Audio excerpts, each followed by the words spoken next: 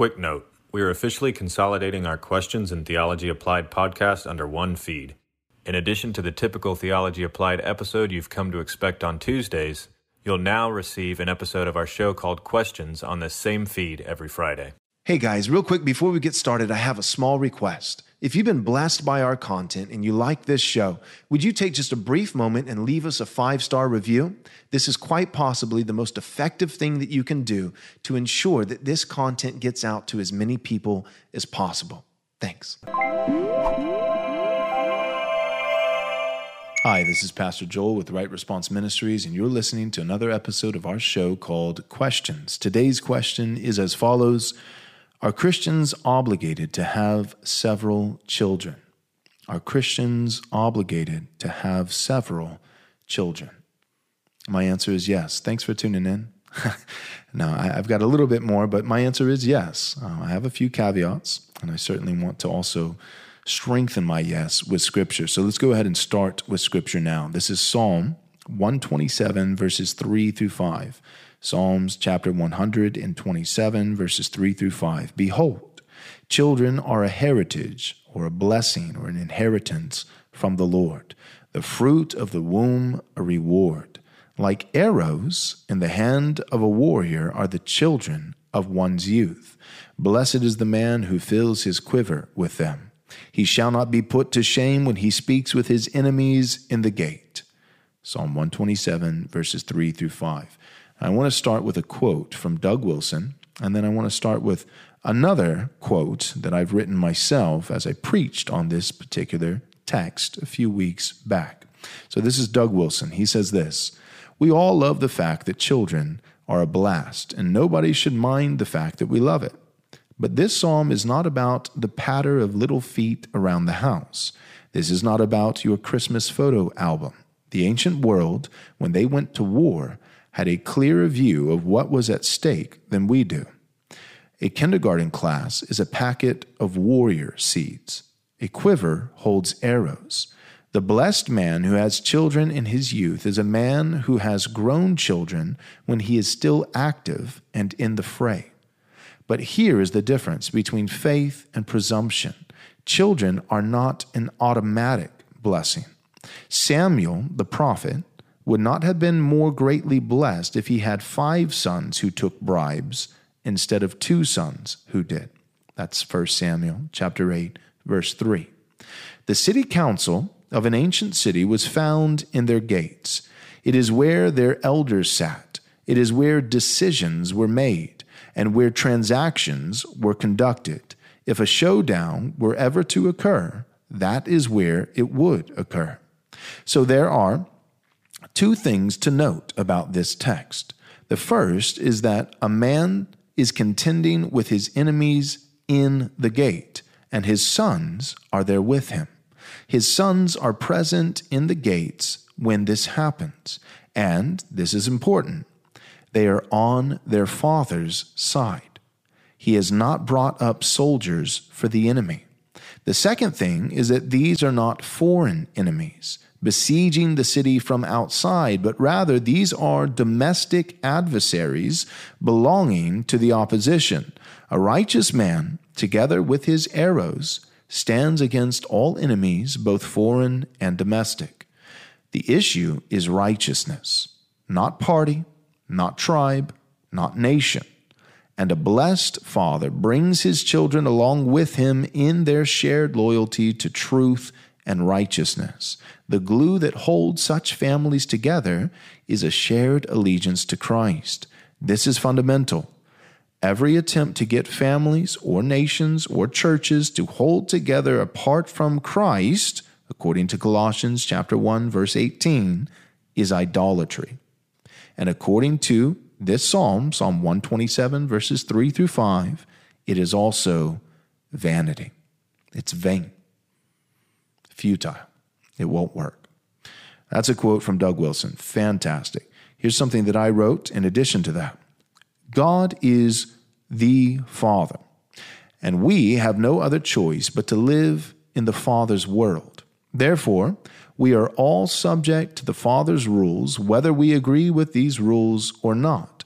And one of these rules is that God the Father has determined to work through human fathers in this world. He has appointed fathers in the home, that is, husbands, fathers. Fathers in the church, elders, pastors. And fathers in the state, civil magistrates. A godly woman is called to joyfully serve as a helpmate. The great lie of feminism is that it promised women that they no longer would be relegated to the role of helping to build the house of a man.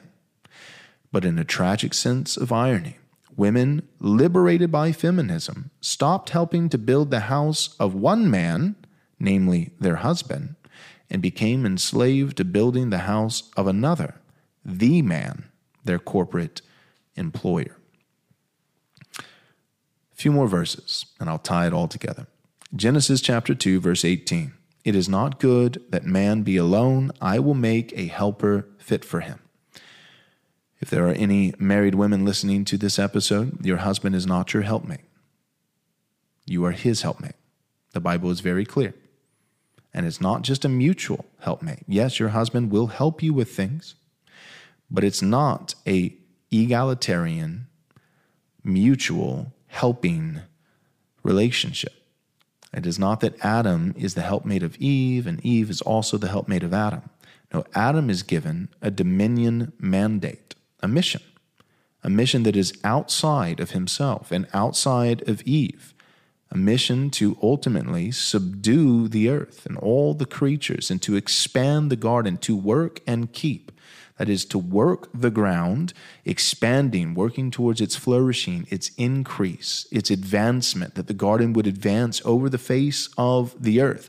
Adam works the ground. He produces, he advances, and he also keeps the ground. That is, he defends, he protects. He does this with the garden. He does this even more particularly with Eve, or he was supposed to, with his family, with his wife first, and then with his children and children's children. And Eve is given to Adam as his helpmate in this particular mission. Certainly, Adam is a blessing to his wife as well and will help her with various things. But fundamentally, the woman is given to man as his helpmate. And that is not the curse. Hear me. That's not the curse of sin. That is the good and righteous design of God. That's not the curse. The curse is that women wouldn't like this design. When God gives the curse to the woman specifically in Genesis chapter 3, he says, your desire will be for your husband, but he will rule over you. And an unruly woman might think at this point, see, there's the curse. He will rule over you. No, that's not the curse. The curse is the first half. Your desire will be for your husband. And you might think, well, what's wrong with that? My desire would be for my husband, that I would love my husband and be romantic toward my husband. Well, that's not what the language means in that context. It's actually just like the language a little later on that we see in the case of God's words to Cain. God says to Cain when he was bitter and angry, right after God had accepted his brother Abel's offering, but had rejected Cain's offering. Cain is angry, he's bitter towards his brother, and ultimately bitter towards God. And God addresses Cain and says, sin is crouching at the door. It desires to have you. It's the same language as Genesis chapter 3. Your desire will be for your husband. Sin desires to have you.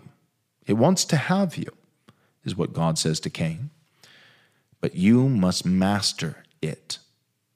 Ultimately, what God is saying to Cain is this: sin desires to have you, meaning sin desires to rule you. Sin desires to dominate you, to master you. But instead of allowing sin to master you, you must rule over, you must master sin. That's the exact same sentiment, the exact same language used in the curse given by God to the woman, namely Eve, in Genesis chapter 3. Your desire will be for your husband, meaning romantic affection toward it? No, not in this context. Your desire will be for your husband, aka you'll want to rule over him. That's the curse. You will want to rule your husband. The design, but he will rule over you. Now, certainly, because of the curse of sin, men can abuse this rulership. I would argue in our context today, in our culture today, 90% of the time, if not even more, the primary way that men abuse their design, their call by God to rule, is by abdicating responsibility. Most men today, the way that they fail in the leadership that God has assigned them is not by abuse, but by apathy. Most men today, the problem in their marriages, the problem in their parenting, the problem in their lives is not that they are overly dominating, taking advantage of the leadership that God has assigned to them, the headship that God has assigned to them, but rather they are actually abdicating their responsibility and apathetic and complacent, leaving a vacuum in their homes, leaving a vacuum in their vocation, leaving a vacuum in evangelical churches that feminist women are all too happy to fill. So, Genesis 2:18, it is not good that the man be alone. I will make a helper fit for him. So that's first. The woman is the helpmate of the man, not the other way around. Now, what does a woman do to help this man? Well, the quote that I already read from myself, we'll go back to the Doug Wilson one here in a moment, but the one that I wrote regarding feminism is that one of the great lies of really third-wave feminism and even second-wave feminism in some regard was that it was going to liberate women from the man at home, the shackles of a domestic life in the home. But what it ironically and tragically did was it shackled them to not a man, namely their husband at home, but the man, namely the corporate man at work. And now today, a few decades later, I know hundreds of women that I've heard their testimony. And some of them aren't even Christians, saying, I wish I could stay home with my kids, but we can't afford to live on a single income. Well, why is that? Well, there's a number of reasons why our economy no longer can sustain, in most cases, a single income family where a wife stays home and they have multiple children and the husband alone works outside of the home and brings home the bacon. That is incredibly rare for that to work these days. Number of economic reasons as to why, but one big reason is feminism. You know who loves feminism? Not women. It destroys women. The people who love feminism are wicked men. Perverted men love feminism because all feminism does is it allows them to sleep with multiple women. It allows them to go Dutch on the date and not have to pay for her meal, not have to commit, not have to raise any children, where they can support her choice to murder a child if she is impregnated. Wicked, perverted men love feminism. Now, that's on the sexual side of things. But on the economic side of things, in terms of financial wealth, wicked men, once again, love feminism. Because feminism allows them now to employ two people for the price of one. If a husband goes to his employer and says, look, I feel like I'm doing great work, but I have a wife and 4 kids at home, and I need to own property and not just rent and build someone else's wealth for the rest of my life. So I want to own a home. This is what the interest rates are. This is what the principles are. This is what a mortgage would be. We want to save for our children and their future, whether it be college or whether it be starting a business, these kinds of things. This is my budget. This is my pay. It's not cutting it. I need a raise. I feel like I've been faithful. I'm doing good work. I need to be paid a livable wage to have a family. Now, the employer may never say this, but if we could strap him down and give him a little bit of truth serum to hear what he actually thought, he would say something along these lines. What in the world has made you so entitled as to think that your wife could have the luxury of staying at home? What makes you, conservative Christian man, so entitled to think that you should be able to provide for a family off of a single income? That's what employers think today. How did that come about? Women leaving the home and joining the workforce was a big part of it. So women have been liberated from being the helpmate of one man, namely their husband at home, and now have been shackled to being, ironically, still a helpmate of another man, namely the CEO of that company. But in both cases, notice what a woman is always doing, what is inescapable because of God's design, is that a woman is always helping a man to build a house, whether it be a domestic house or a corporate house, whether it be a man who loves her and has made vows to her, namely her husband, or whether it be a man who just wants to exploit her in the working world and doesn't care at all. But in either case, a woman is a helpmate to a man building his house. That's Genesis 2:18. Proverbs 14:1 says this, the wisest of women builds her house, but folly with her own hands tears it down. See, according to the Proverbs, a wise woman builds her own house. And when I say her own house, I mean the house that she lives in with her husband, her husband's house. But her husband's house is also her house because her husband cares for her and loves her. Whatever she builds for him is, in a very real sense, something she is building for herself because the two are one.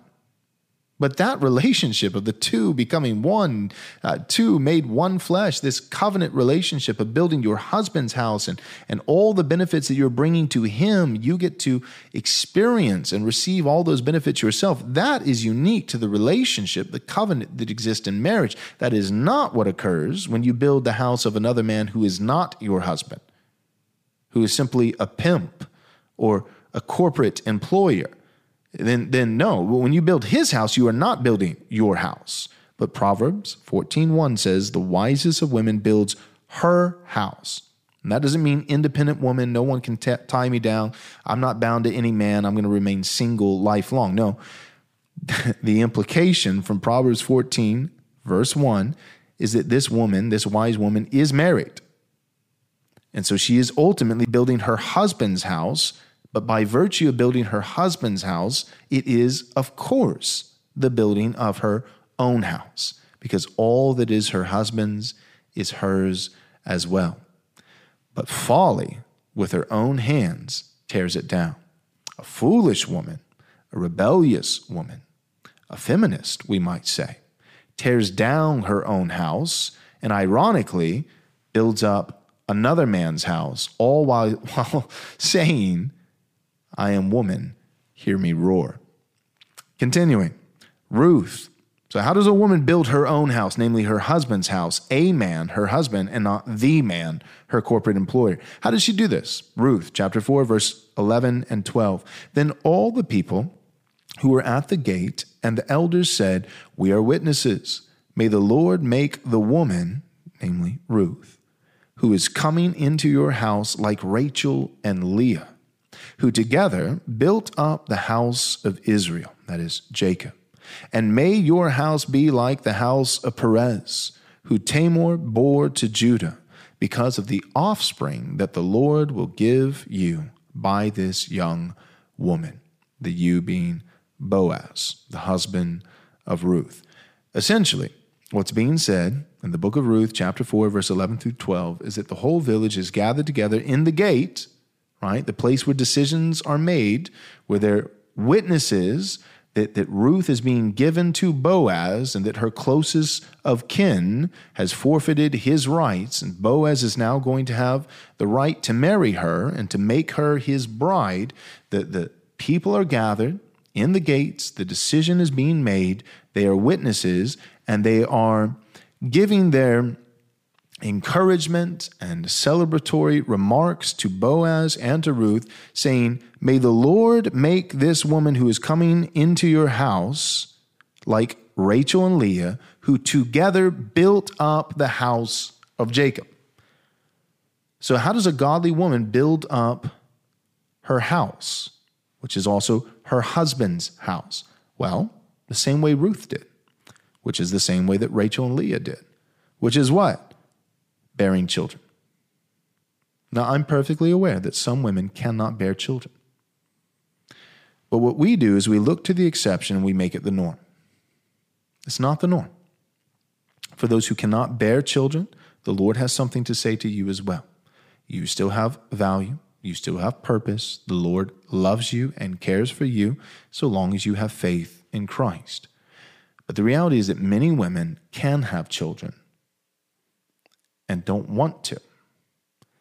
But having children is the way, one of the primary ways, not the only way, but it is one of the primary ways that you can be a helpmate to your husband and build up his house. Now, sadly, a lot of men aren't on board with this. A lot of men want their wife to build up their house by getting a job and working out of the home and providing a second income.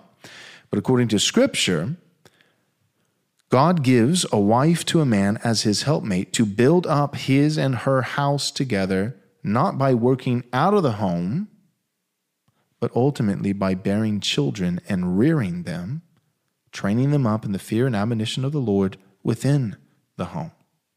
All of these things are biblical and right. So, taking that all the way back to the quote from Doug Wilson, that children are a blessing, right? Psalm 127, verses 3 through 5, behold, children are a heritage from the Lord, the fruit of the womb, a reward. They are a blessing.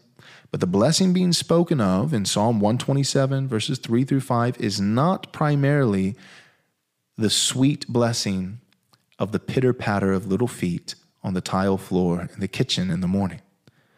No, the blessing in view of Psalm 127, verses 3 through 5, is arrows in the hand of a warrior are the children of one's youth, and blessed is the man whose quiver is full.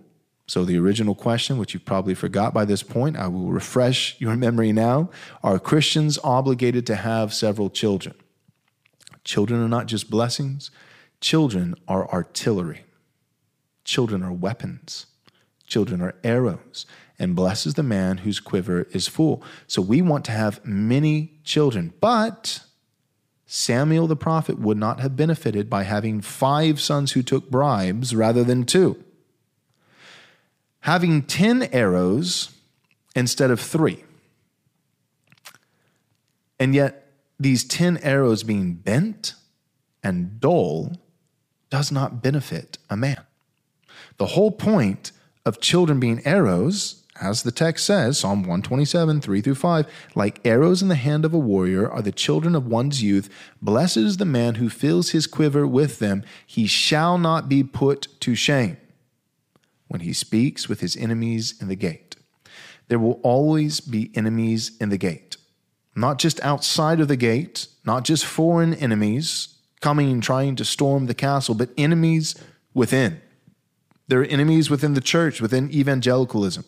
There are enemies within our nation, within America.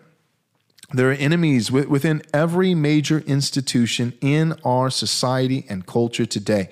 And the last 2 years, if they've taught us anything, it's that these enemies are not far off out there, but they are much closer to home than we would like to admit.